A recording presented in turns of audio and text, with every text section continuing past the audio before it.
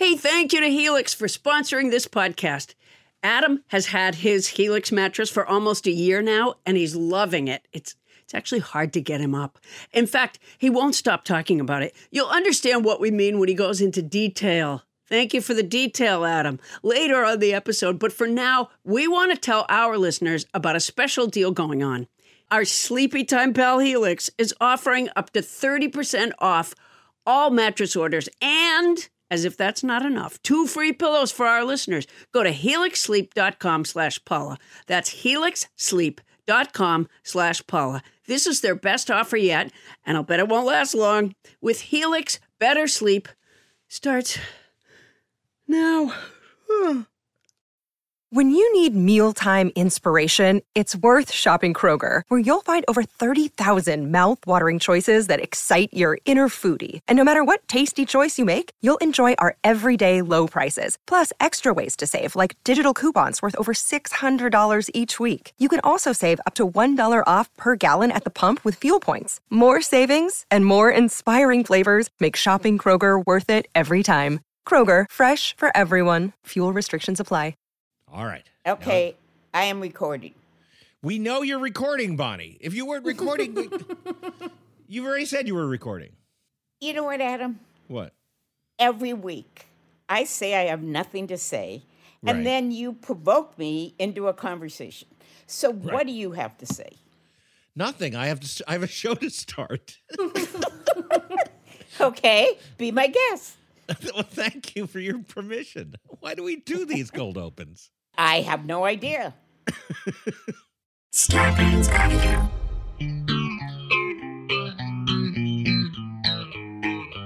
Coming to you live from our houses in Los Angeles, California, it's Nobody Listens to Paula Poundstone, your comedy field guide to life.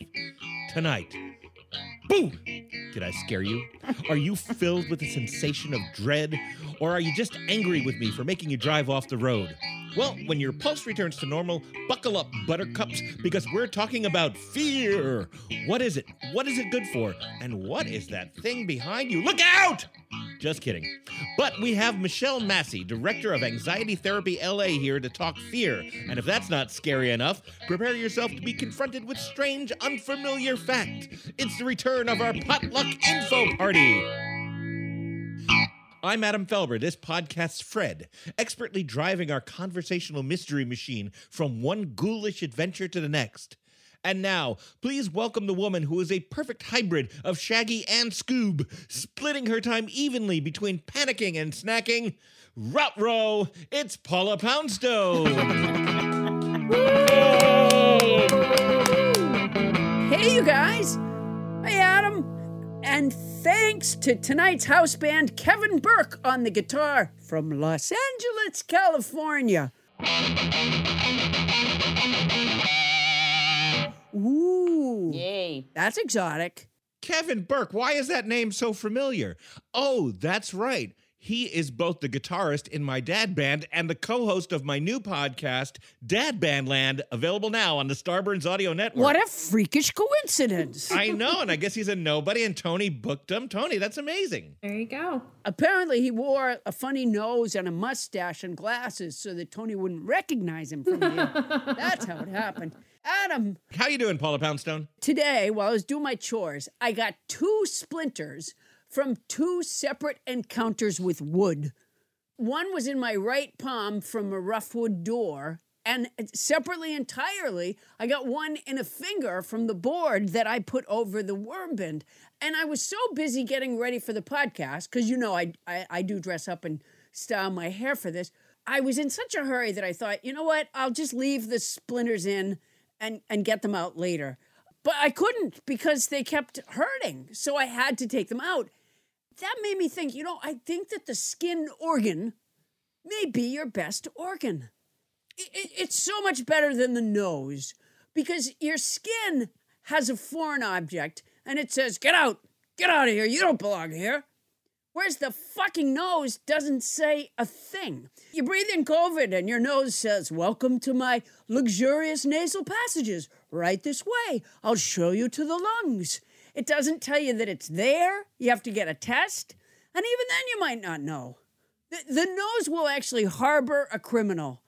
I'm a much bigger fan of the epidermis, the dermis, and the hypodermis, collectively known as the skin organ. I'm with you on the nose. I find the nose to be a treacherous organ anyway. If you're a man, as you age, your nose not only expands, but sprouts hairs both within it and out of it. Oh, Jesus. Yeah. I didn't know that. Oh, yeah. Oh, my God. Being a man in middle age is a terrible adventure, Paula. Never do it. You don't want to be a man getting older with a nose and ears. It's just the worst. Well, I don't think you want to be a man getting older without a nose and ears either, because that's just freakish. Yeah. You know what? Okay, speaking of freakish, I was walking my dog Mo yesterday, and I saw a gardener wearing a camouflage outfit. And it took me a while to identify that it was a gardener. At first, I just thought it was a leaf blower just floating through a shrub-type environment. Because there he was among the greenery. My dog Mo, by the way, she's afraid of any kind of, like, lawn ornament. Really? So from Halloween through Christmas, she's afraid of, like, the inflatable Santa Clauses and snowmen. She literally will look down the street from the corner and go, yeah, not this street. No. So this is the beginning of the only good season for her. Yeah, she's very excited about the spring. And so is my kitten Nash, very excited about the spring. I got these 2 kittens last spring, and I've been trying to get an appointment to get them fixed. And my vet is like, oh, you have to call at 10 o'clock on such and such a day, and you have to bring them in for a checkup first, and then we're going out of town. Like, my vet just keeps not being available. So I've called other vets, and they say, have you already been here? I say, no. And they go, oh, we're not taking anyone new. So I literally haven't been able to find a place to get them fixed. I finally went to the Hobby Lobby and just tried to get something with pipe cleaners. No, don't do that. Paula, that is a bad idea. Yeah, I'm just using like a little pumpkin carving kit I have here at home. No, again. Well, today we stepped out of my bedroom and I have a male and a female are the kittens. And not good news. Uh-oh. Yeah. They were with each other? Yeah. Apparently cats don't care. It doesn't matter relations in the cat world. There's nothing to be ashamed of, but something to be reckoned with.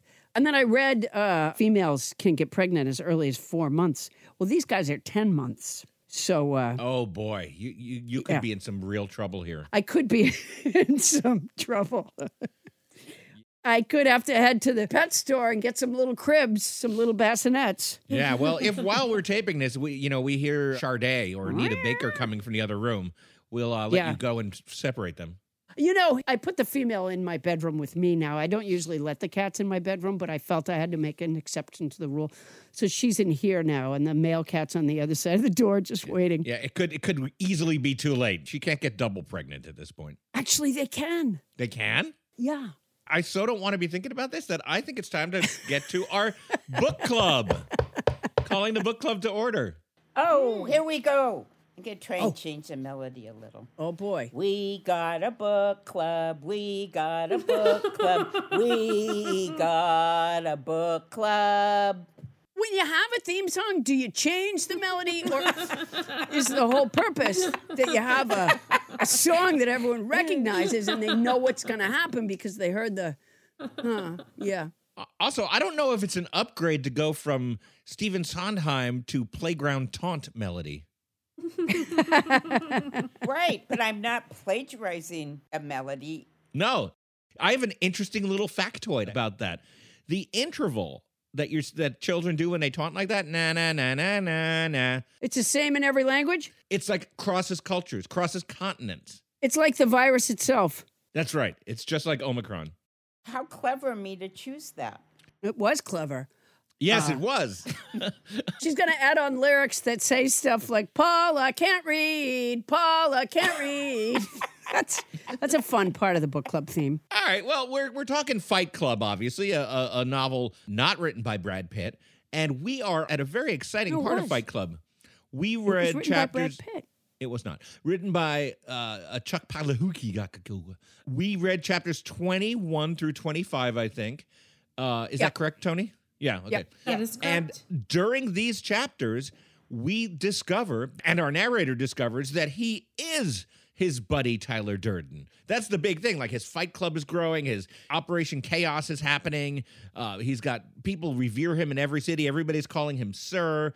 And eventually a couple of people just tell him, look, dude, you are Tyler Durden. And so he discovers that whenever he falls asleep, Tyler Durden, his alter ego, takes over his body, goes out there and does badass things.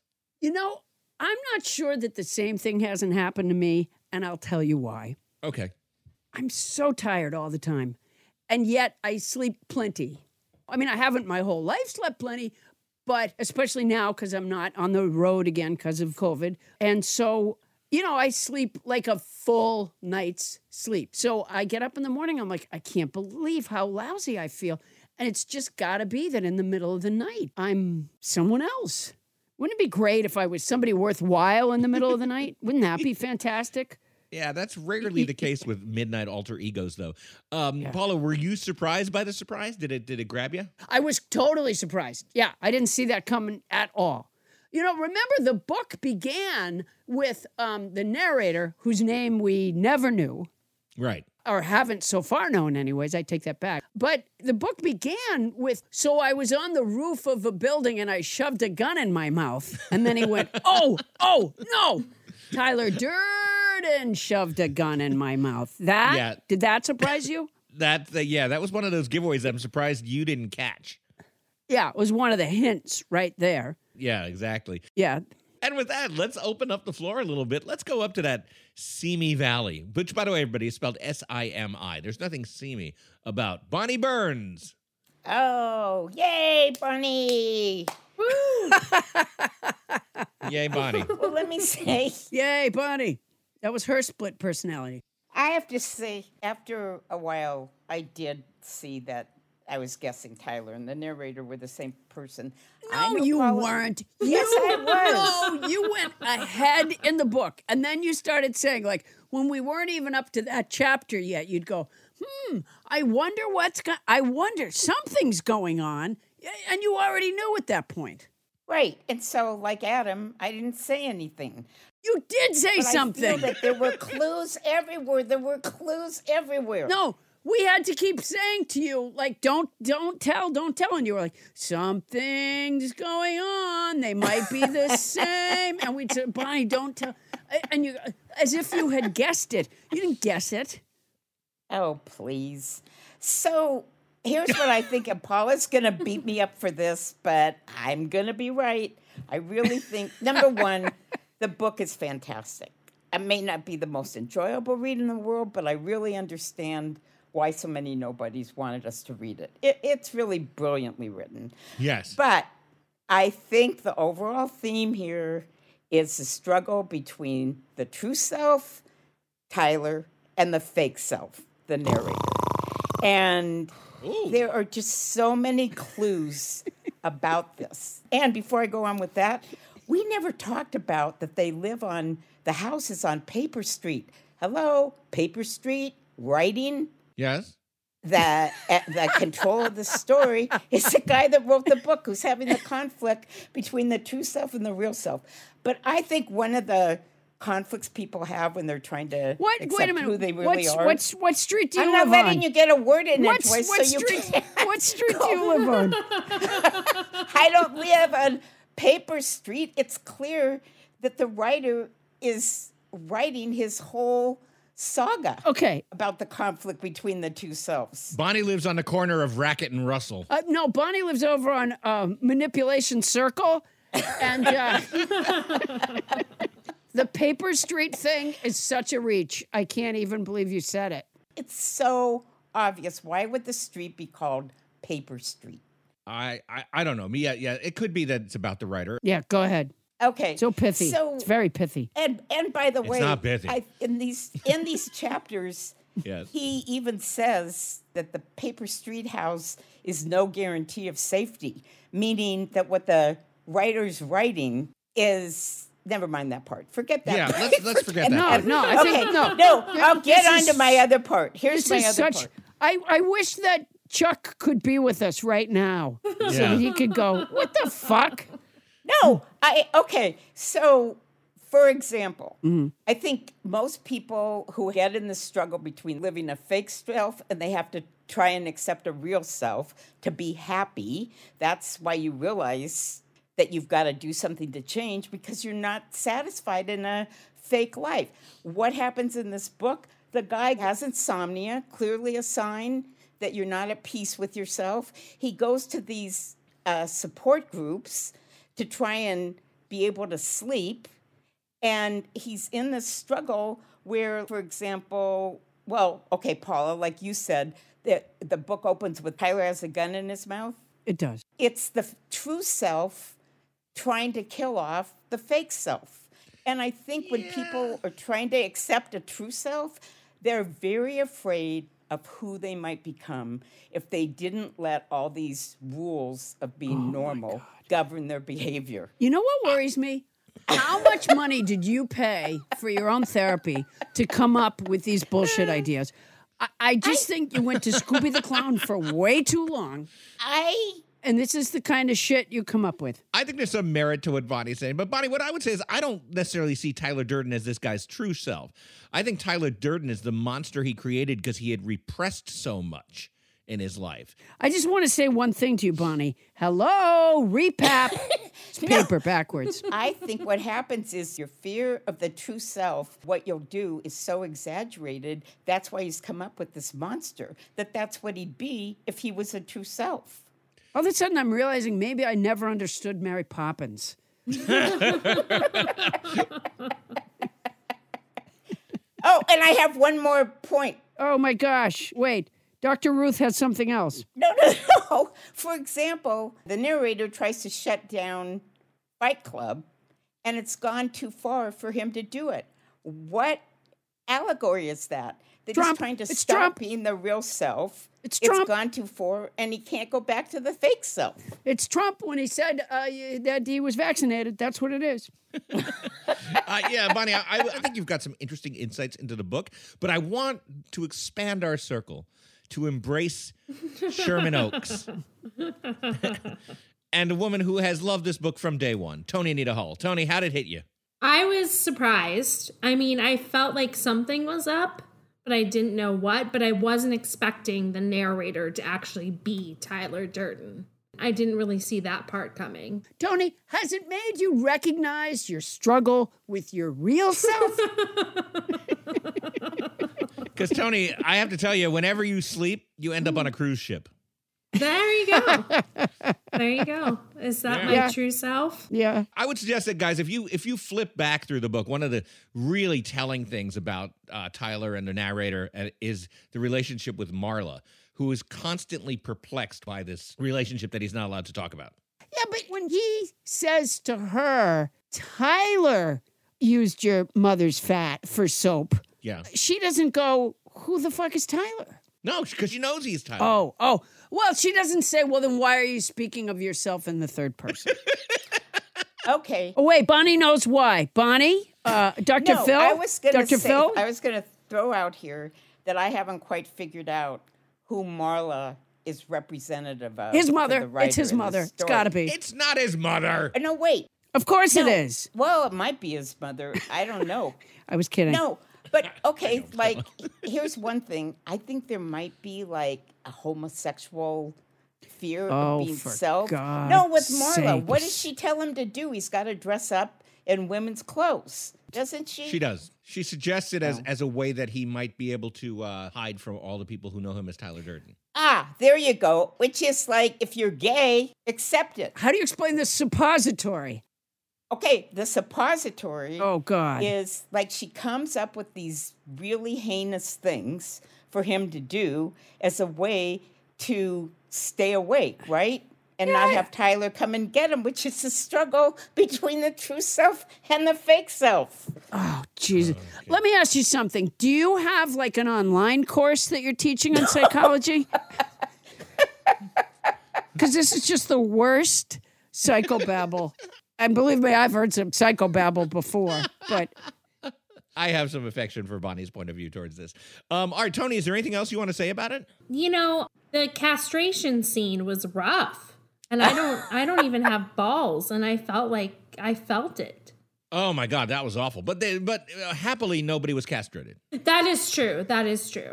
But still, that was pretty painful. I mean, I'll tell you one thing. I wouldn't have wanted to be the rubber band. Now, when we wrap up this book next week, because there's happily exactly 5 chapters left, I want to throw open a question to the floor that I want you guys to think about. And maybe we can have our listeners weigh in too at Nobody Listens to Paula Poundstone at gmail.com or on our Facebook group, which is, now that we've read a genuinely good and approachable book, how do we feel about reading good books in book club? Well, we don't know before we start. I mean, the truth is, Eat, Pray, Love came with high praise from Tony, and I genuinely wanted to read Moby Dick because it was, classic that you're somehow supposed to have read. Now that we've read this book that features office supplies, the desk, and the printer machine, and the rubber band, I wonder if we could get Staples to sponsor our show. It's Fight Club in Book Club presented by Staples. Exactly. All right, well, I'm going to call this this meeting of Book Club to a close, yes. Well, thank you so much. And Bonnie, congratulations on not being censured. Oh, thanks. That's 2 weeks in a row. Well, last week you really could have been. Yeah, you're right. I tell you what, as it happens... Yes. I have a word. Yay. It's diaphanous. It's an adjective that means, especially of fabric, light, delicate, and translucent. Here, I'll show you how Justice Sonia Sotomayor might use it. So I found an undergarment at Victoria's Secret. It was a very thin brief. I would say that it was diaphanous. Although it is my right, I could not, in good conscience, wear such a brief beneath my robes as I sit on the Supreme Court. Diaphanous, it's a great word. Let's put it right into the vocabulary song.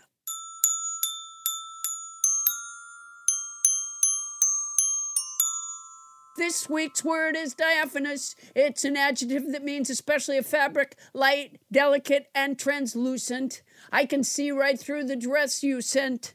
Last week's word was oleaginous. It's an adjective that means oily or greasy. It also means excessively flattering or obsequious. You are the smartest, best, most wonderful, beautiful, even gorgeous. The week before that, the word was apogee. It's a noun that means the highest point in the development of something. There's no finer snack on the planet than a Drake's ring ding. Going back before that, the word was mendacity. It's a noun that means untruthfulness. Mitch McConnell has done his best to make a big mess. Let's never forget gallimaufry, which I pronounced wrong until nobody James Hyder corrected me. It's a noun that means confused jumble or medley of things. Hodgepodge, who's podge, hodgepodge. Adam doesn't think my song is replicable.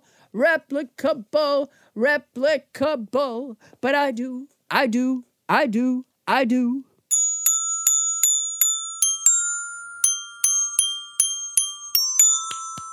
Woo! Bravo! Really nice stuff. Oh boy, yeah. It's because I'm not on the road at this point. I've been able to spend a lot more hours practicing on the Glock. Oh, it shows. Yeah, You really nailed it today. Yeah. Thanks, Tony Anita Hall. Yes. If America's beloved girl next door and our coworker, Tony Anita Hall, can, without Googling, identify correctly the definition of one of our former vocabulary words, Nobody Listens to Paula Poundstone will give literally dollars worth of advertising to Black Pearl Books, located at 4803 Burnett Road in Austin, Texas. However, if Tony Anita Hall cannot identify the correct definition of our former vocabulary word, we will not be able to give literally dollars worth of advertising to Black Pearl Books at 4803 Burnett Road in Austin, Texas. Tony and Anita Hull, are you ready? I'm ready. There's a lot on the line here for Black Pearl Books at 4803 Burnett Road in Austin, Texas. The definition of the word insalubrious, Tony, is A, greasy or slimy, B, seedy or squalid, not well kept or clean, C, keep out of sight, typically with a sinister or cowardly motive, or D, the opposite of outsalubrious. Oh my gosh. Is it B? It is B, ladies Well and done, gentlemen. Tony. Yay! That was hard. You are 2 for 2 on this because I believe you got last week's correct as well. So congratulations, Tony and Anita Hull, and congratulations to Black Pearl Books at 4803 Burnett Road in Austin, Texas, to whom we have just given literally dollars worth of advertising. That's Black Pearl Books at 4803 Burnett Road in Austin, Texas. Thank you, Tony and Anita Hull. Thank you.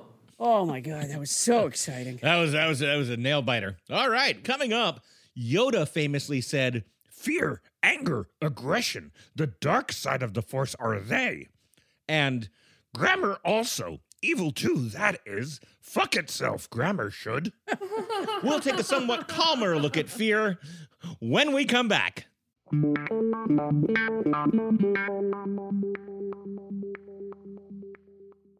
Adam, you know I have a house full of cats and a couple of big dogs.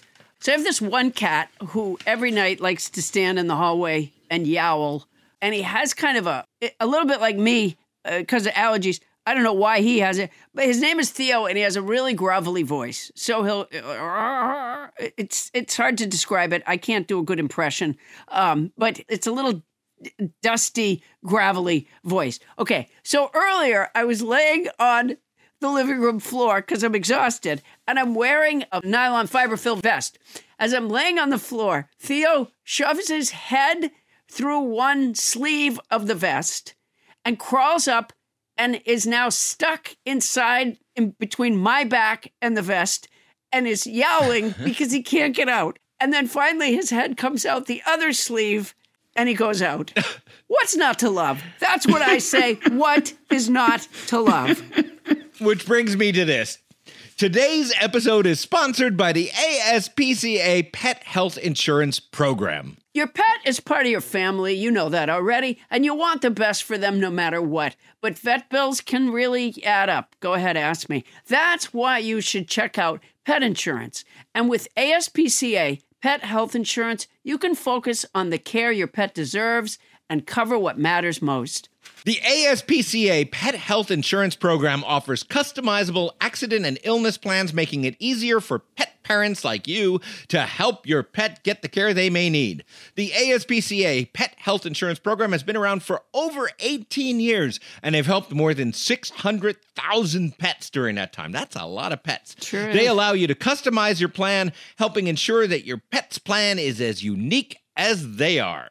Because vet bills can really add up, especially when you're least expecting it. It's simple. Use their app to submit a claim, and you'll receive reimbursement for eligible vet bills directly into your bank account. To explore coverage, visit ASPCAPetInsurance.com/Paula. That's ASPCA. We spelled that ASPCA. Petinsurance.com/Paula. This is a paid advertisement. Insurance is underwritten by either Independence American Insurance Company or United States Fire Insurance Company and produced by PTZ Insurance Agency Limited. The ASPCA is not an insurer and is not engaged in the business of insurance.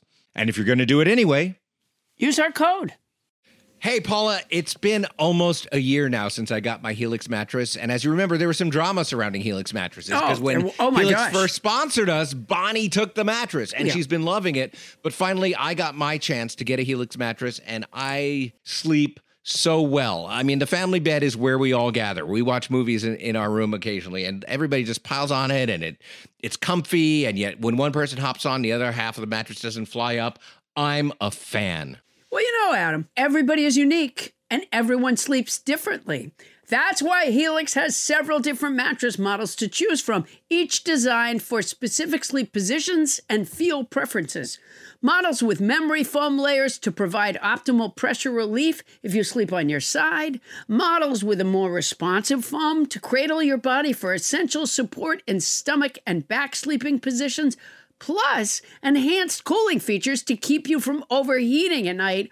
And if your spine needs some extra TLC, they got you. Every Helix mattress has a hybrid design combining individually wrapped steel coils in the base with premium foam layers on top. It is the perfect combination of comfort and support. I agree with that last bit. I don't get all the technical stuff about the mattress, but it is soft and supportive. Helix offers 20 unique mattresses, the award-winning Luxe, which I got, and ultra-premium Elite collections, the Helix Plus, a mattress designed for big and tall sleepers, and the Helix Kids mattress, designed for growing bodies and endorsed by child sleep experts, and my daughter now wants one. So, how will you know which Helix mattress works best for you and your body? You go to their website, take the Helix sleep quiz, and you find your perfect mattress match in under 2 minutes.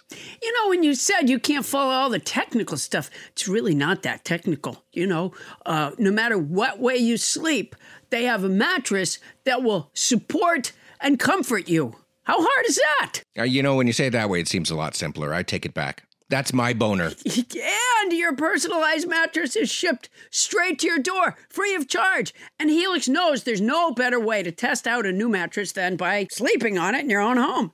That's why they offer a 100-night trial and a 10 to 15-year warranty to try out your new Helix mattress. Well, I like that there's a warranty, but they can pry that mattress with my cold, dead hands. I took the sleep quiz. I was matched with the Helix Midnight Luxe. I got the Luxe, and I love it. It is such an upgrade from my old mattress.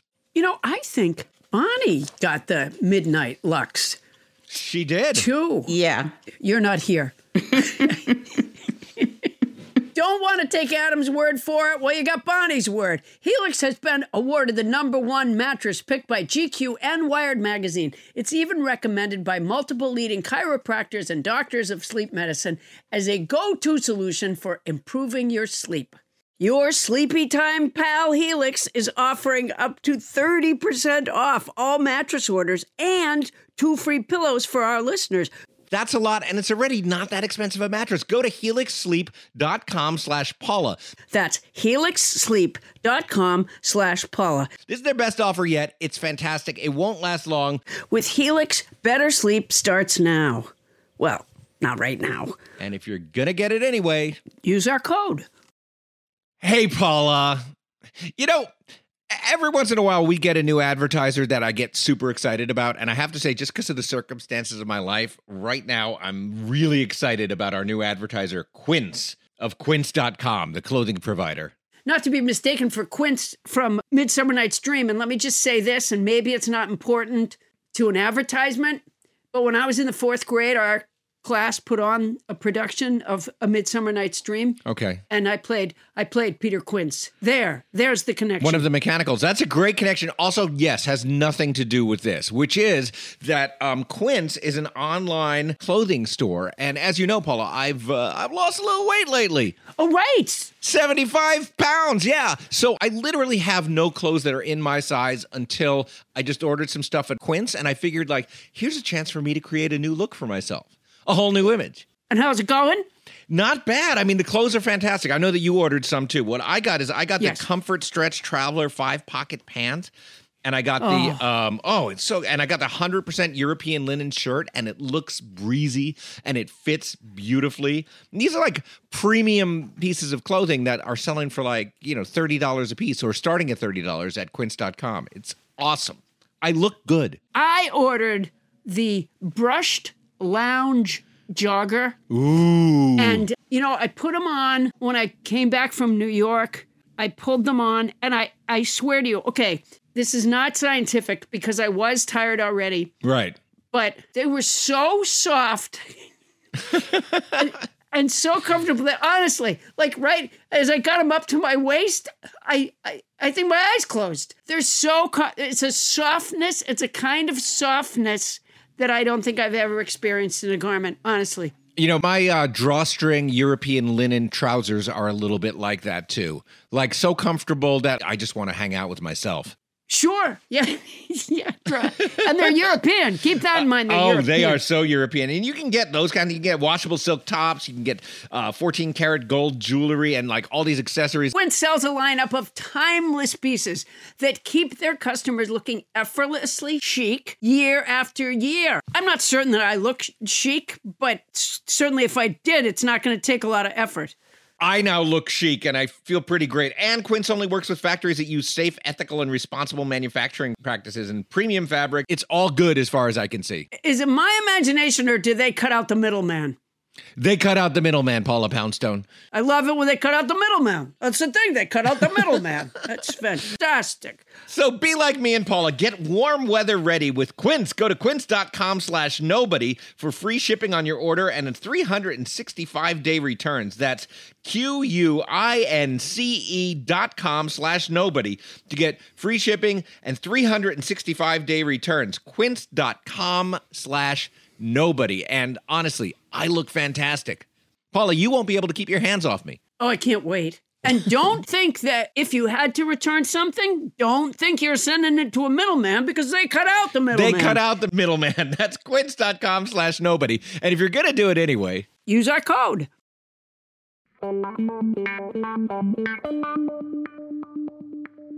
On this day in unremarkable history, Lego inventor Ulla Kirk Christensen said, "Stop by any time. It's the one on the corner. You can't miss it. It's blue, red, white, black, yellow, and green."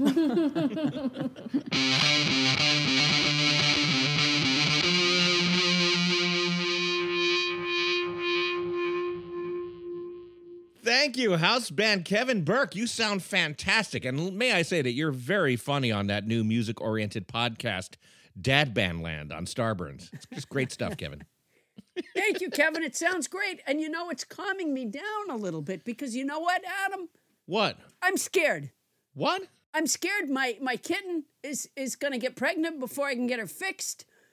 I'm afraid the rats are going to eat my leafy vegetables. I'm afraid my car is going to get stolen. I'm afraid COVID will never go away. I'm afraid mental health problems will blow up the world. I'm afraid I won't be able to work. I'm afraid I'll lose my motivation. I'm afraid our democracy will roll beneath right-wing greed and lies. I'm afraid I'll have to cut out sugar. I'm scared. Well, Paula, just push those feelings away and let's get on with the show.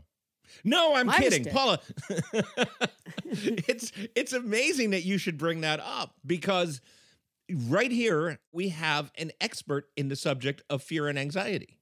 Wait a minute. We do. Would you want to talk to somebody like that maybe and get a little more, coherence on what this fear is all about? It's certainly better than friends who say, cheer up.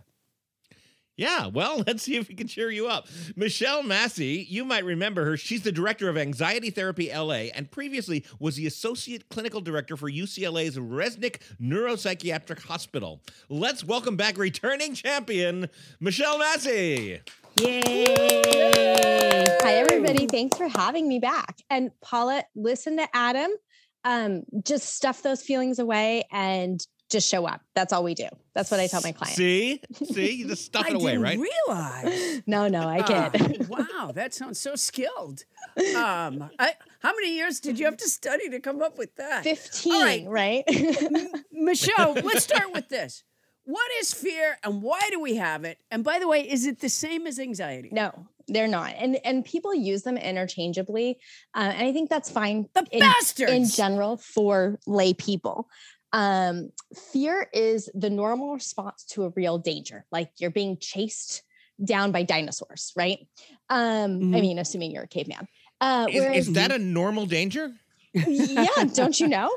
In my house with a 2-year-old, it is. No, so it's a normal response to real danger, whereas anxiety is your irrational response to perceived danger. Like we oftentimes have anticipated anxiety, right? You're anxious about an upcoming test or a doctor's appointment where you might, have be getting shots like the vaccines. There's been a lot of anticipatory anxiety about getting a shot, or a conversation that you might have with a friend, like a hard conversation that might be coming up. So the anxiety is that irrational response because it's how we're interpreting a situation. Whereas the fear is our automatic limbic system turning on that fight or flight mode. And that's why we can't control our emotions. Do they look the same? Yes, you'll have the same symptoms. Which is fast beating heart, sweating. Exactly. And everybody's a little bit different, but exactly. Fast beating heart, sweating, maybe like upset stomach, feeling like, if you're having panic attacks, maybe feeling like something's sitting on your chest, etc. Mm-hmm. Yeah. Yeah. When you say limbic system, it sounds to me like something that is included in a score in a category in women's gymnastics. Right. I can just hear the people whispering as they're, her limbic system is fantastic. Right. You got a 10. There's exactly. She was excellent tumbling. She got a lot of height there, and her limbic system. Ooh. Yeah. If we were fearless, don't you think we would be dead? I agree with that. I think that. So I think of having fear, and anxiety keeps us a bit safe. Like having values keeps us sort of on not like the straight and narrow path, but if we didn't have values to live by, we might just sort of like be running havoc all across, the city. And I think fear kind of does sort of the same thing, is that it, if I didn't have some fear, I would never study, right? If I'd walk down the street. Is that fear? That's anxiety. No, it's anxiety, but sort of, in the same thought process, right? Like if I didn't have things I was afraid of, and then it impacts how we think and how we act, right? So I would. So Michelle says that we should live in fear. We'll have more after this. No, I'm sorry. Go ahead. Yeah. I like to swim out to the buoy in the ocean at Singing Beach in Manchester, Massachusetts. I usually get about 3/4 of the way there before I start hearing the 3 notes from the Jaws theme song in my head. Now, by this time, of course, I can't, you can't touch the ground with your feet. Right. You're pretty far out. Right. I do continue to swim, but very slowly. And with a good deal of, I don't know if it's fear or anxiety. It's one of the two, maybe a little bit of both. Is there anything I can do in that moment to overcome the fear, separate from asking Roy Scheidner to swim with me? Right.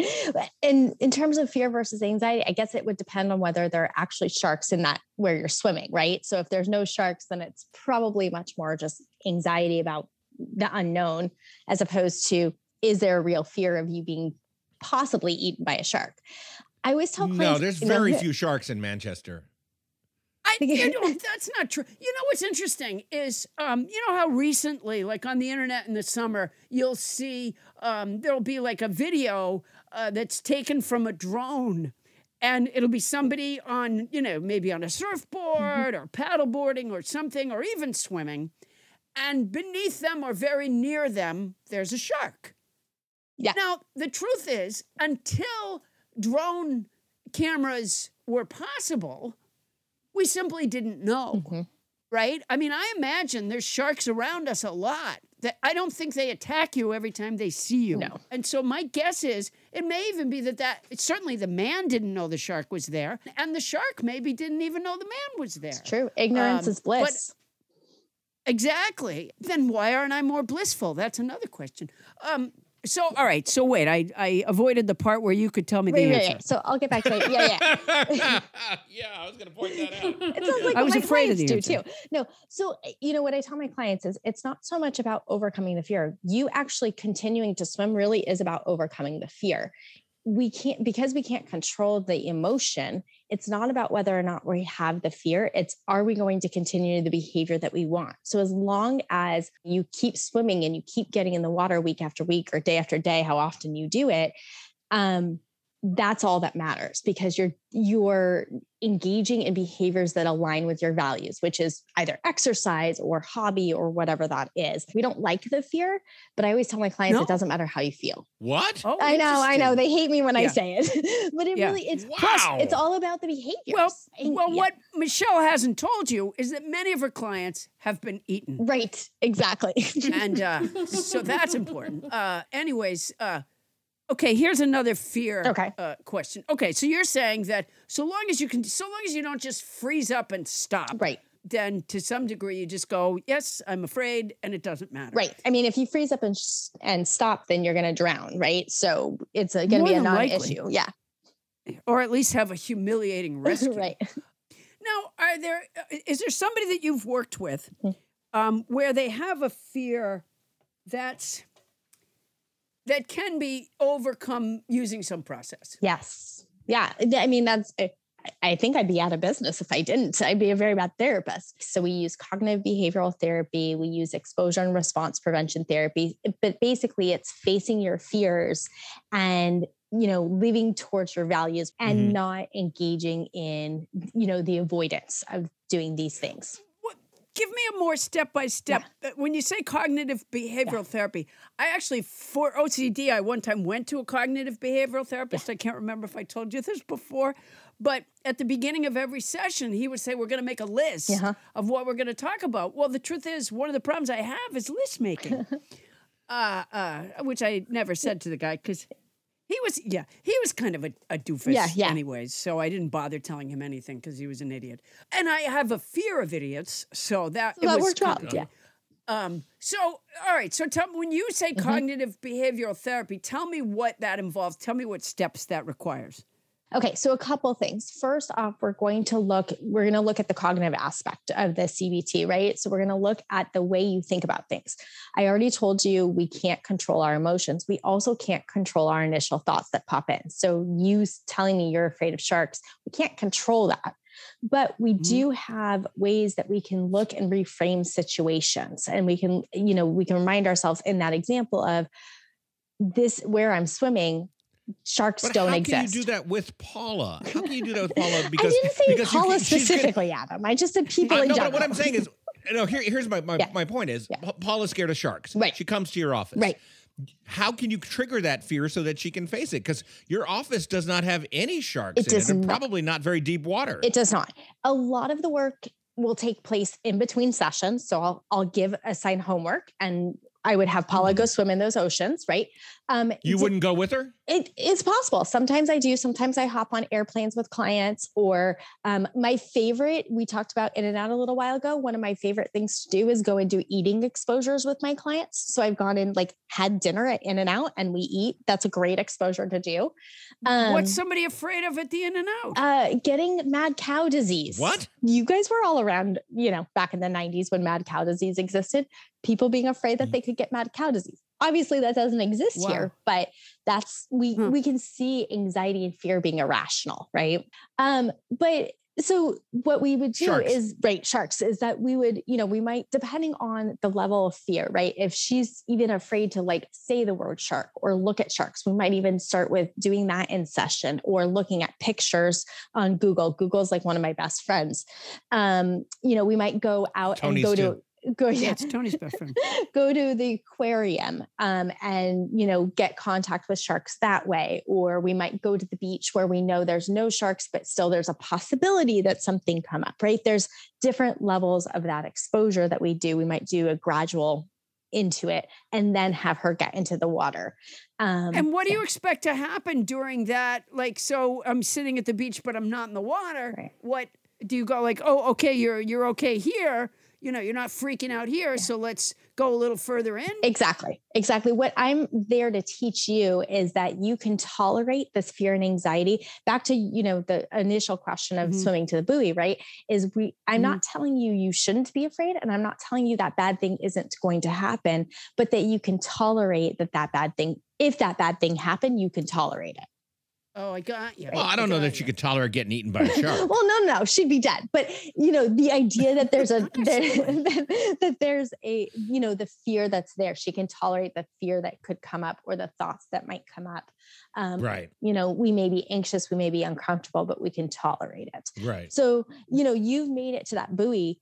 I can't, I don't know how many times you do it, but you made it to the buoy, right, all the time. And so far, 100% of the time, you've made it to the buoy.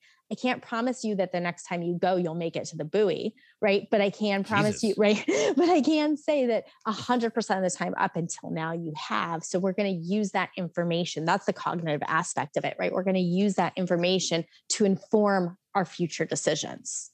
I mean, I think that would work with me. But say, for example, you're dealing with somebody that is, what do they call it? Vaccine resistant or vaccine hesitant. And they say silly stuff like, I know of somebody who had a heart attack, whatever thing.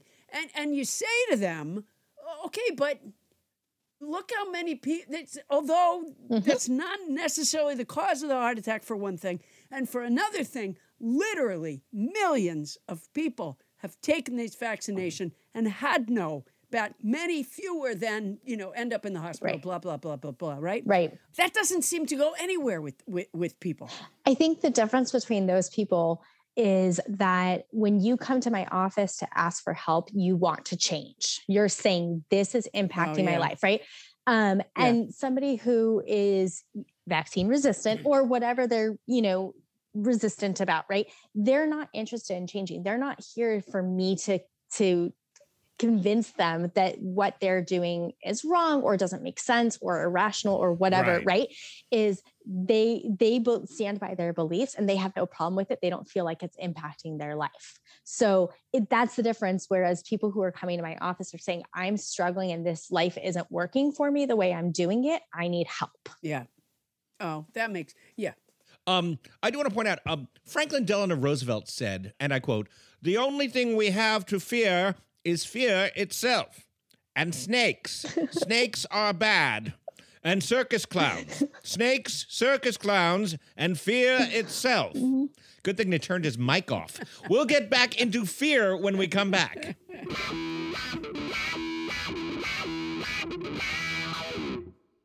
The cat of the week is Tutu from Boulder, Colorado.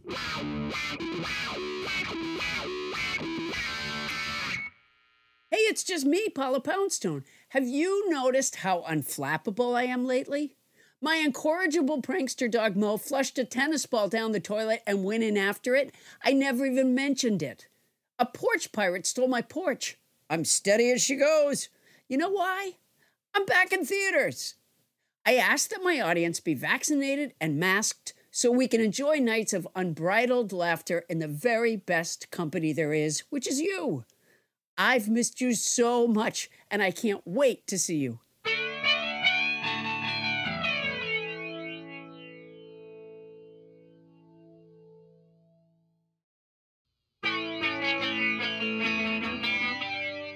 Ooh, another tasty lick from Kevin Burke. Give that man a podcast. And we are back with Michelle Massey.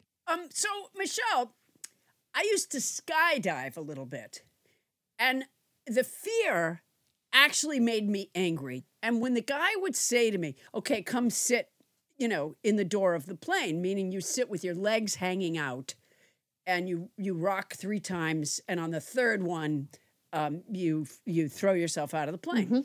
And when he would say, come sit in the door of the plane, I would feel not just fear, but like anger. And I finally stopped skydiving for a couple of reasons, but a big one was I had hoped to overcome the fear, and while it was still so powerful, then a lot of the fun. Right. And by the way, once I was in the sky, I was fine. Right. Yeah. I had a similar experience with scuba diving. I loved it once I was down there, but that act of going down for the first time, every time, and being so far away from a source of air besides your hose, it's terrifying. Yeah. We have to use the hose, Adam. You have to breathe from the hose. Oh, that's why I was hospitalized. Yeah. I don't think you were doing it right. So if I were to go back up again, A, will you come with me? And B, how should I get rid of that fear? So I always want to skydive, but I think I'm too afraid. I'm afraid I would get to that, like jumping out and be like, nope, can't do it. And never make it. So I don't know if I would go with you. I'd go in the plane. I don't know if I'd jump out. I think in both those instances, what we have to remember is the fear is your normal response to real danger. There, if you go scuba diving, you could get the bends, or you could run out of oxygen, or you could, there are so many things. And when you jump out of planes, I had a friend who broke her back. You could, your parachute might not open. There's like real danger in these situations. So I don't know that fear will ever go away, because that's that initial, and it makes sense that it's there. It's, reminding yourself of, hey, I really enjoy this part of it afterward, and using that information to just be like, yes, this first part sucks, but I'm willing to tolerate that in order to get to that free fall that I feel when I'm jumping out of the plane, or that, when I'm seeing all the fish and the, up close and all of that. I was going to say, if I was seeing fish, then boy, did I skydive wrong. No, don't you land in the water afterward? Isn't that how it works? Yeah. All right. But there's another kind of fear, of course.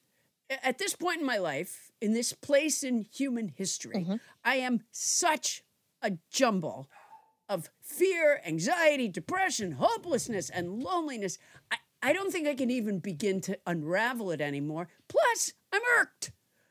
And my guess is that most Americans are right there with me, with the exception of those who I think have already gone right around the bend. Yeah. So I think that we're talking to a lot of people right now. And what do you recommend to all of us? First off, take a deep breath. I think it's surrounding ourselves with people we love, with hobbies that we enjoy, with doing things we really like, and looking at the things that we have control over in our life and the things that we don't have control over, and trying to focus more on the energy of what we have control over, right? I know last year when we were going through the whole election thing, or even the last 2 years with COVID, we focused a lot on what other people are doing or what they're not doing, and how it impacts us. And really, I have no control over whether somebody chooses to get vaccinated, or whether somebody chooses to go to a party and spread COVID or whatever. I can only focus on myself. And so trying to figure out what brings me joy, right? And surrounding myself with that. And, meditation, getting good amount of sleep, just in general, lots of self-care. But really, I find that like what brings me joy is being around my family and friends, and trying to connect with them. Even if we can't connect in person, how do I connect? So for each person, it's different, right? Some people don't have family that they want to connect with. They may just want to read a book and hide away in their room, right? Whatever works for you is your thing. That's what I suggest. But make sure to find your thing, because, if we keep, and I tell a lot of people, stay away from the news, take a break from news watching, take a break from social media if you need, because we suck that energy from other people, right? Right now, there's a whole new law going around that's impacting therapists. And we found out about it in the last week of the year. And everybody was just feeding off one another and freaking out. And it was like, okay, we just need to take a step back and figure this out. But like reading all the comments 24/7 for like 3 days straight, we were going crazy. Wait a minute. Therapists were freaking out? Yeah, I know. It happens. I can't believe you've confessed that. You're going to be drummed. The one thing about Fight Club is you don't talk about Fight Club. You're going to be drummed out of the organization. I hope it makes me feel more real and more, like normal. Yeah.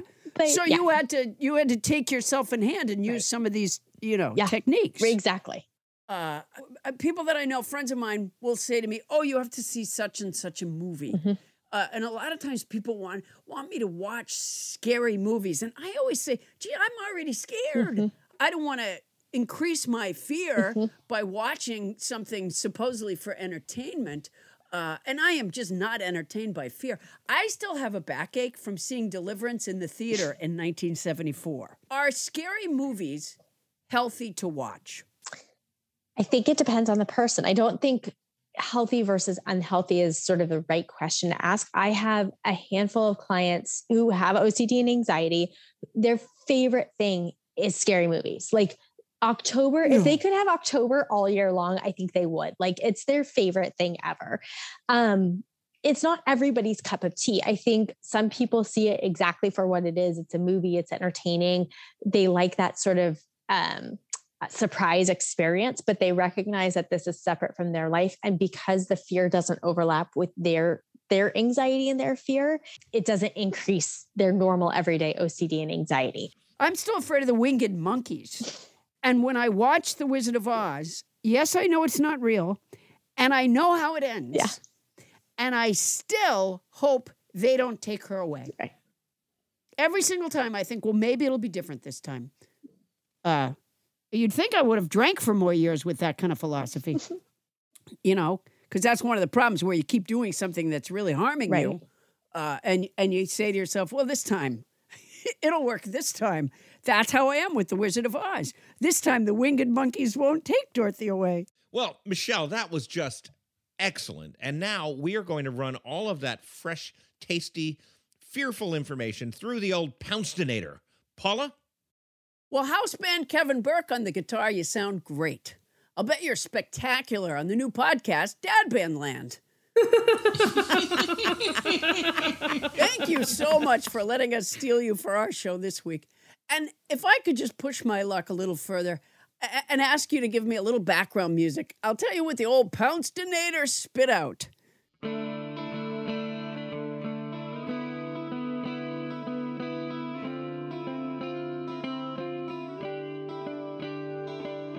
And of course, thank you, Michelle Massey, for teaching us about coping with fear. I think I get it. Cut to me swimming out to the buoy in the Atlantic Ocean off of Singing Beach in Manchester, Massachusetts. It's right about here that my heartbeat usually quickens. Hey, look at me. I'm not scared. I'm not even hearing the Jaws theme song. Wow, this is fantastic. Good thing I did all that work, going with the therapist to the aquarium and looking at pictures of sharks. Dum-dum, dum-dum, dum-dum-num-num-num-num-num-num-num-num-num-num-num-num. Oh my gosh, I'm not even sweating. I'm only yards from the buoy. Wait a minute. My feet are touching the ground. I didn't think my feet could touch the ground out here. Must be a sandbar or something. No. It's awfully smooth for a sandbar. Maybe I can't tell because I swim in. Oh my God! It's a shark! And it's surfaced! And it's looking right at me! Look, shark, I'm not afraid of you. I've seen pictures of you in books. They must have been airbrushed too because you aren't that good looking. Are you aware that this is Manchester, Massachusetts? Adam Felber says you're not even in Manchester. Yes, I know, Manchester by the Sea, Massachusetts.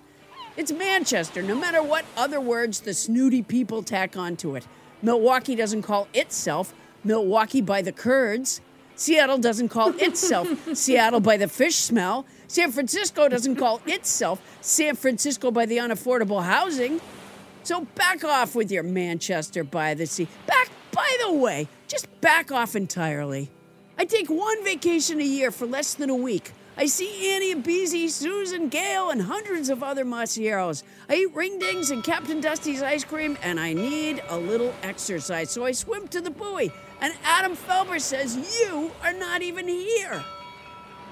Besides, I've been swimming here for 45 years, and 100% of that time, I've been able to do this. Anyway, I got bigger stuff to fear than you.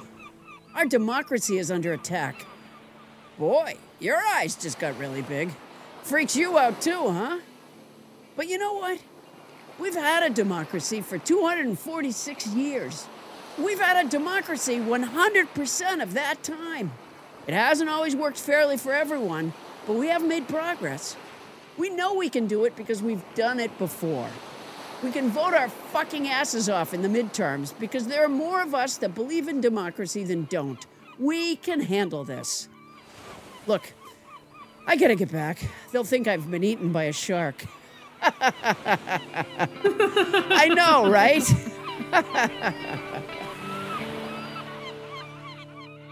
She is the director of Anxiety Therapy LA. Thank you so much, Michelle Massey, returning champion, everybody. Yay! Hey. Thank you, Michelle. Let's make a date to skydive. Sounds good. Thanks for having me, everybody. Bye, All right. Michelle. Good luck. Stay safe. Bye. Thank you guys. You too. Coming up, if fear comes from ignorance, you have nothing to worry about. We're going to stuff you with facts like some kind of knowledge sausage.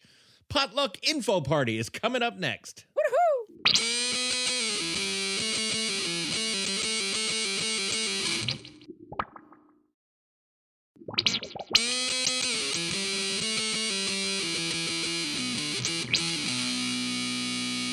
Fun fact, almonds are a member of the peach family, although clearly they were adopted.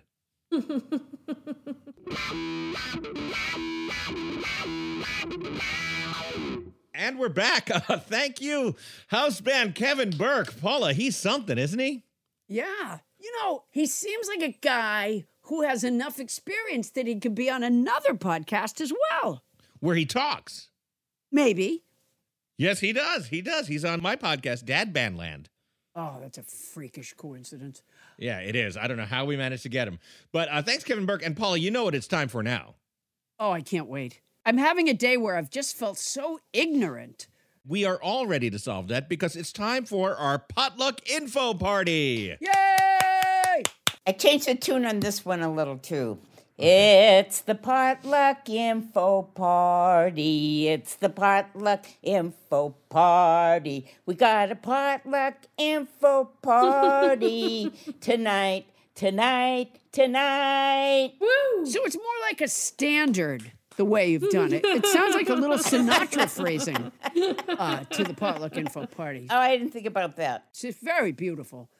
But Adam keeps accusing me of plagiarizing other people's songs, not coming up with my own melody. Yeah, because you outright steal other people's songs. Okay, but I didn't realize that at the time, so I purposely tried, to come up with my own melody. Well, Bonnie, I was about to say that. I think you succeeded. I was hard-pressed. I could not come up with what that sounded like. There you go. You wrote your own original melody, and I'm proud of you. Well done. I wouldn't be surprised if Lady Gaga didn't cover that. Honestly. You know what I just realized? It's a Potluck Info Party. It's not a ripoff of anything. I was fine with that one. We had a listener write in who did accuse you of plagiarizing that one. And we played you the original tune that he was talking about, and you were like, yeah, that's a good point. No, I didn't think it sounded like me. No, you know what happened? When she responded to the listener that time and she said, yeah, that's a good point. It does sound like that song. She was fighting against her real self. Oh, yeah.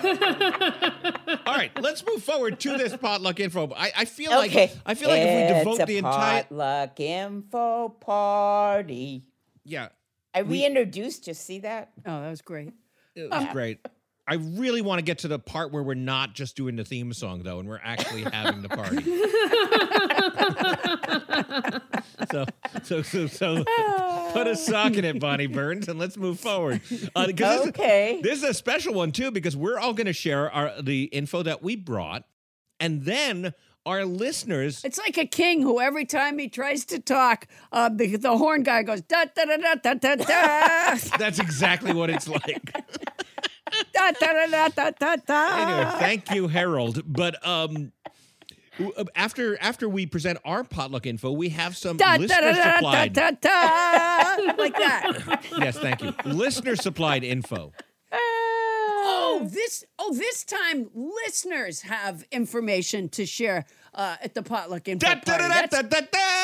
Yes. That's great, because usually it's just us. Go ahead, Adam. Go ahead. Say what you were going to say. Go ahead. I was going to say it's your turn. Da, da, da, da, da, da. Go ahead. Say whatever you want to say. I don't want to interrupt. Okay, who's going first? You. Oh. Go ahead. Okay, there's a term, I believe. Da, da, da, da, da, da. Oh, no. Oh, That's a no. fantastic musical introduction. Thank you, Adam Felber. It's no wonder you have a musical podcast now. The word, I believe, is superfecundation. I think that's the right word. Superfecundation. It's where a female cat can breed numerous times with different males while she's in heat. You know, a female cat in heat is just a whore. Yes. And the eggs release in the ovaries during the mating in the tubes, and some get stuck, which is why when the female cat gives birth, it can give birth to multiple breeds of kittens. So it can have one that looks like, you know, the male that you know knocked her up, and it can look like her, but there can be one that, you know, looks like another cat altogether. But here's the really freaky part. They found this can happen in humans as well. Ah! So a woman could give birth to, say, a little white, curly-haired girl with blonde hair and a kitten. What's that phenomenon called again? I believe it's superfecundation.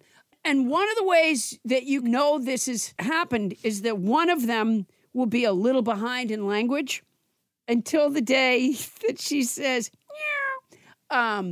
No, it actually can happen with humans, too. You can have two. Oh, my God. And it is with twins, yeah. That is a fantastic piece of potluck info. I'm going to give you two. Oh, boy. Because I also had a piece of potluck info that I read this week that involves animals and sex. I rejected it, but I'm going to tell you anyway because it's kind of related. You know how dolphins are having sex all the time? No, I didn't know that. Oh, yeah. They just like never, ever stop with the sex. Oh, I didn't know that. One of the reasons they think that it might be so popular is that they just discovered that female dolphins have very human-like clitorises. Huh. They're very advanced dolphins. Meaning that they get a lot of sexual gratification from it. Yes. Uh-huh. So it's not just a drive to procreate. Oh, yeah. They have recreational sex all the time. That certainly explains your fear of scuba diving. Go ahead. Oh, yeah. I'll never get over that day with those three dolphins. But here's the real one I wanted to bring, Paula, because I thought you'd love this one. Fresh scientific discovery, goldfish can be taught to drive. No! To drive? The Ben Gurion University, which is somewhere in Israel, they figured out that you could put a goldfish in a tank that's on wheels so that when they swim to one wall or the other wall, the entire tank moves. Oh, my gosh. And you can train them to swim towards the pink wall of the room to get a treat. They learn how to maneuver the tank. You have to look this up online and watch a goldfish drive because it's the funniest fucking thing you've ever seen. Well, this makes me feel even more like a loser because I am not a good driver. And the idea that a goldfish can drive better than I can is a little upsetting. On the other hand, no one ever made a cracker of me. All right, let's open it up. Tony Anita Hull, what's your potluck info? Mine is food related, not animal related. So, the German part of German chocolate cake comes from an American man, not a European country. Specifically, it's named after Sam German, who in 1852 created the formula for a mild, dark baking chocolate bar for Baker's Chocolate Company.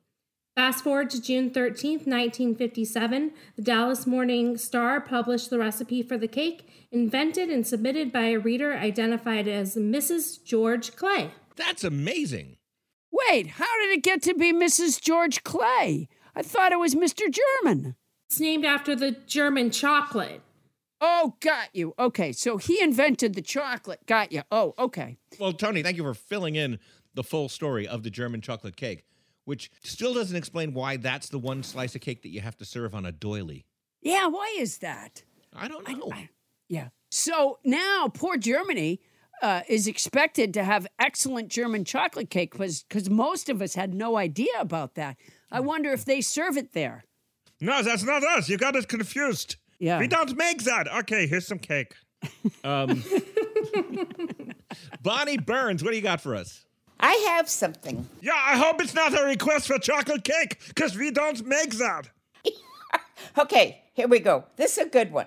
I've been getting interested in the Civil War recently. Robert E. Lee and his wife had an 1,100-acre estate in Virginia, which the government ended up confiscating for non-payment of taxes, and that amount was $92.07. Then Lincoln gave permission for the grounds to be used as a cemetery. And the concept was that when Lee moved back in, he'd have to look out over all these bodies and see the carnage he created. So the Lees actually never moved back in. They died in 1877, and their oldest son, I thought his name was interesting, George Washington Custis Lee. They got that George Washington in there. And he sued the federal government for illegal possession of their estate. And the Supreme Court agreed and gave it back to him. Then this new Lee family realized, what were they going to do with an estate that was littered with corpses? So he sold the estate back to the government for $150,000. Over time, 250,000 soldiers have been buried there. That is how Arlington Cemetery was created. Wow. Wow. Isn't that interesting? That is interesting. Yeah. General Lee just for years causing more trouble. I think a bigger piece of information that Bonnie brought to the Potluck Info Party is that she's recently become interested in the Civil War. Yeah, I don't know how that happens. Was it because of our great guest Ty Sedgley, who wrote Robert E. Lee and Me? No, honestly, it's from watching Wagon Train. It's from watching Wagon Train? When Wagon Train occurred, there's a lot of stories on that TV show of people who survived the Civil War and how it affected them. And it just got me interested in, hey, I want to know more about the Civil War. On the television show Wagon Train? Yeah. Oh, my God. I'm not sure you're going to the right source. No, that's what my daughter Ivy said to me. She's like, you're using Wagon Train as a source for information? No, but the idea that, how many people's lives were ruined, how much trauma they went through fighting that Civil War. And when you add up the amount of people that were killed, it's more than World War I, World War II, Vietnam, and Korea combined. Yeah, it was our bloodiest war, for sure. I just don't think that Wagon Train is a good historical source. I said it's a storylines. Bonnie got her doctorate from Me TV. Wagon Train. Bonnie, it's a television show. I'd like to move with you on to World War II if we could. What do you got on Hogan's Heroes? Well, there was that episode where they ordered cake, and that made Schultz really mad. Yeah, we don't make it. I know nothing of German cake. Hogan. So I do think that's a fascinating story, but I think the most important piece of information we just received is that Bonnie Burns has been studying the Civil War using the show Wagon Train. I didn't say that. I said I got interested in the Civil War. It piqued her interest, Paula. All right, so Tony Anita Hull, you have in your hand a bag full of tasty informational goodies from our listeners. Is that not correct? That is true. Why don't you give us a couple? So this is from Jason Winston. According to the Oxford English Dictionary, the word potluck has literary origins as far back as 1592. Wow. Did they even have dishes then? Because when you have potluck, you bring a pot, right? And, you throw it on the table with everybody else's pot with whatever's in there. Was it like coconut shells or something? Maybe not. All right. Thank you, Jason Winston. Right. Tony, step on up. Give us another. So we have Austin Morgan wrote in. The soot used on set for the Step in Time scene in Mary Poppins was actually a mineral-rich clay called Fuller's Earth. It helped to shrink and remove a wart on Julie Andrews' thumb that she'd had to hide for years. Wow. I want to say that I think the Step in Time scene, that's the one up on the roof, does not get enough credit for being one of the greatest dance numbers in any movie ever. Everything about it is beautiful. And then the other thing is Julie Andrews didn't have to hide a wart. See, now that makes me sad. I'm glad the Fuller's Earth got rid of the wart if it was bothering her, but Julie Andrews is perfect. If she has a wart, then warts are perfect. She's perfect. Wow. Well, you're a little biased. All right, what do you got, Tony? What up? Sarah Anderson wrote, when the female in a group of clownfish dies, the most dominant male turns into a female to replace her. That's true of any kind of clowns.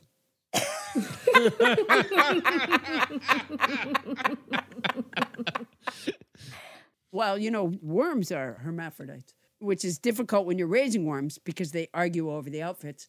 All right, what else? Don Kirby brought us, we are born with about 300 bones. Most of us will die with only 206 bones. What? Well, why doesn't Don explain where the fuck the bones go? That's a lot of bones to lose. Which is he talking about? That's 94 bones. They fuse together. Ah, Jesus. That's gross.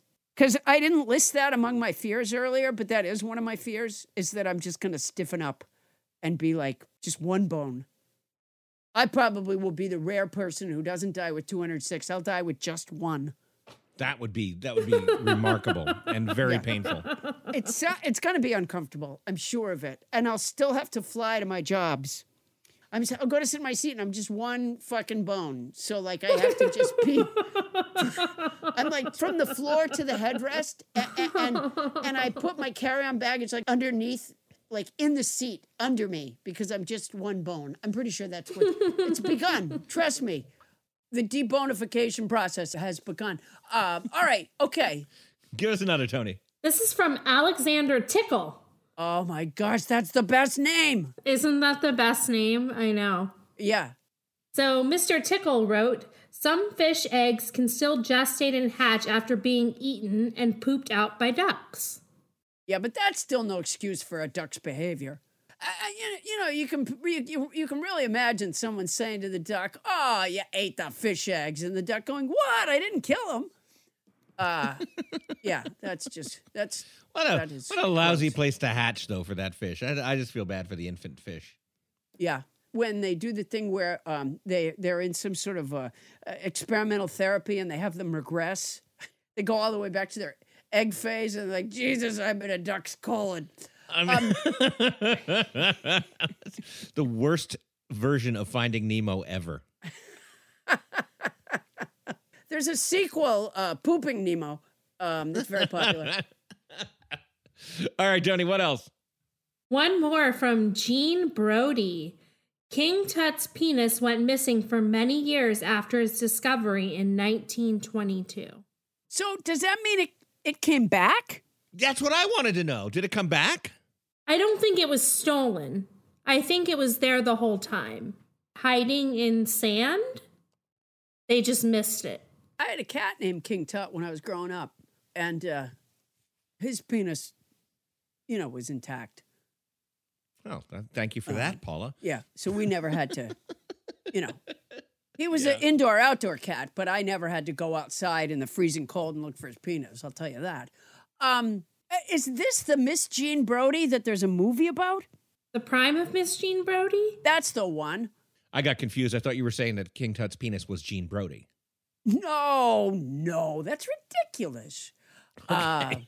King Tut's penis went missing. So you think, wait, what do you mean it was in the sand? Where was King Tut? In a sarcophagus, I think. All right, so King Tut was in the sarcophagus, but Tony says his penis was in the sand. Why would that be? I don't think Tony researched this enough. No, according to an Atlantic article that you're reading right now. Yes, during a CT scan in 2006, it was lying loose in the sand around the mummy's body. It was lying loose? What sand? Why? There was sand in the sarcophagus? Hey, Bonnie? Yeah? You've seen that darn cat. What television show would you watch that would give you this information? So why was there sand in the sarcophagus? A boy king needs a place to hide his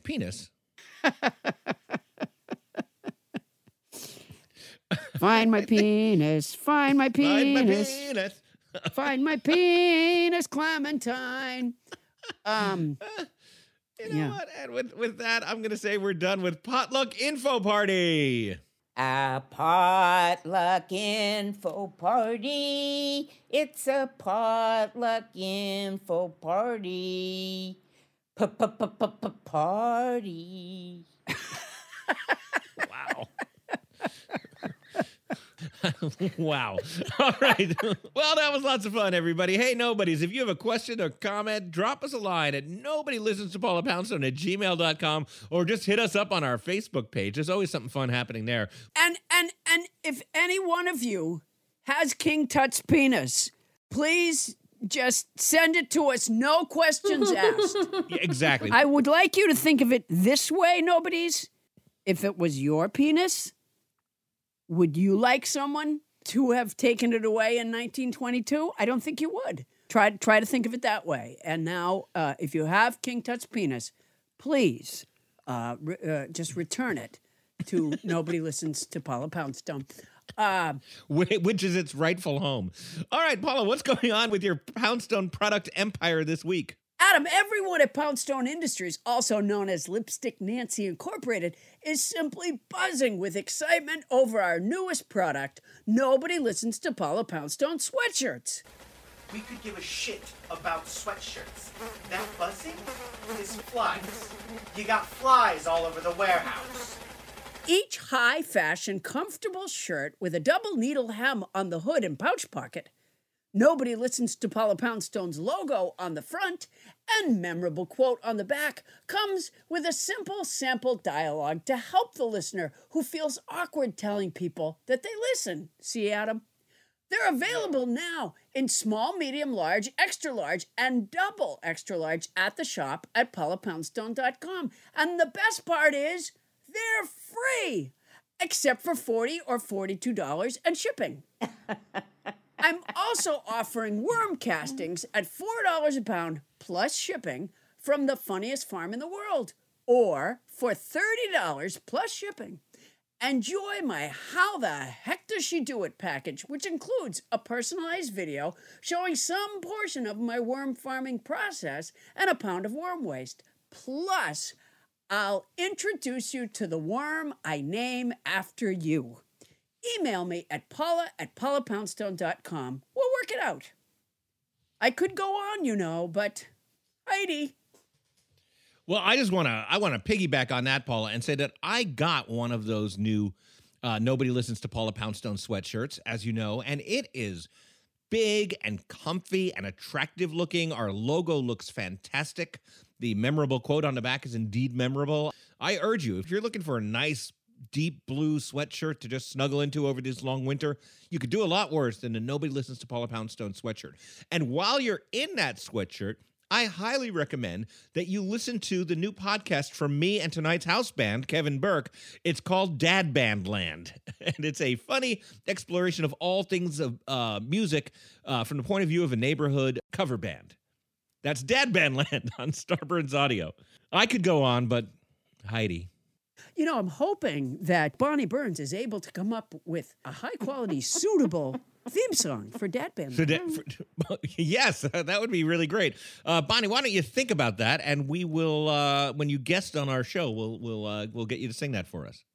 Okay, Adam, I'll think about it because I don't think you've given quite enough plugs for your podcast. What's it called? It's now up and running. Which one? The Dad Band Land one? Yeah. Oh, Dad Band Land, where we discuss and argue about music and what it's like to be in a band. Yeah. Nobody Listens to Paula Poundstone has given literally dollars worth of advertising to Dad Band Land. And we didn't even make Tony jump through hoops to do it. Hey, everybody, remember to follow this podcast on Apple Podcasts or Spotify or wherever you get them. It's free. You'll get it every week at no charge. If there's a subject or topic that you'd like to know about, once again, Nobody Listens to Paula Poundstone @gmail.com. And that is our show. Nobody Listens to Paula Poundstone, a subsidiary of Dad Band Land, is hosted by Paula Poundstone and yours truly, Adam Dad Band Land Felber. Special thanks to our guest, Michelle Massey. Yay! Hey. And to our house band, Dad Band Land's own Kevin Burke. Yay! Our show is produced by Paula Poundstone, Adam Felber, Bonnie Burns, Ken Lezebnik, and Tony Anita Hull. Starburns production by Land Romo, Poundstone Industries production by Vic Lowry, and thanks to the voice talent of Paul Matlock. Transcription services for the show provided by TranscribeMe, a premier internationally used transcription service. Use code Paula Poundstone when placing your order at transcribeme.com to receive an expedited service. That's our show for tonight. Won't somebody please listen to me? I feel like I heard that you're gonna have a new podcast. No, I'm imagining. That's a new podcast. Am I? I feel like I heard that. You know, let me look at my day planner here. Yeah, it looks like for the last couple of months I've been recording something that's not Nobody Listens to Paula Poundstone. No, that's yeah. Wow, boy, that's yeah. So now, once baseball season starts up again, and Nobody Listens to Paula Poundstone plays Dad Band Land, don't you feel like you'll be torn? No, I'll just play for both teams. So you'll pitch and hit? Yeah. So you throw the ball and then you run? I'm going to have to train really hard. Look, it's not easy to be a man with two podcasts, but, that's just what I'm going to have to do. Yeah, boy. I'll tell you what, it's easier than being King Tut. You know what? I thought I found his penis just a minute ago. But it turned out to be Ramses. Huh, yeah. I mean, this neighborhood is lousy with ancient Egyptian penises. Oh my gosh, yeah. That's why I've gone on so many digs out there.